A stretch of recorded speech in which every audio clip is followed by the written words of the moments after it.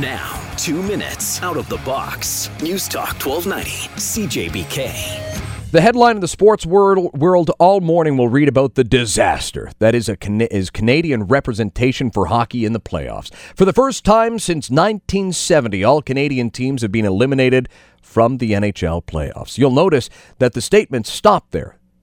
They stop there because nobody really knows what the worth of having a Canadian team in the playoffs actually means. And I don't know if you've looked on a map recently, but there's a whole lot of land between, say, us here in London, Ontario, and Winnipeg or Ottawa. It's not as if many people in Canada are going to just plain not watch the playoffs, because those Vancouver Canucks, they may sneak out one win at a best-of-7 series.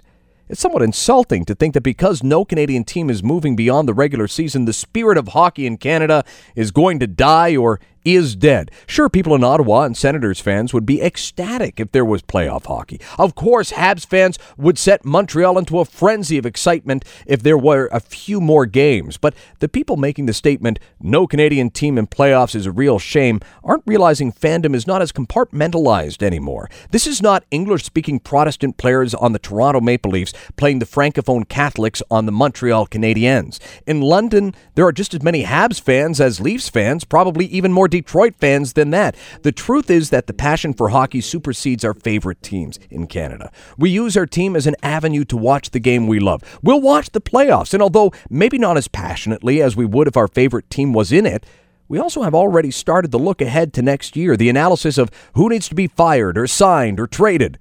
Things will be just fine. Trust me, I'm a Leafs fan. I have a lot of practice in this realm.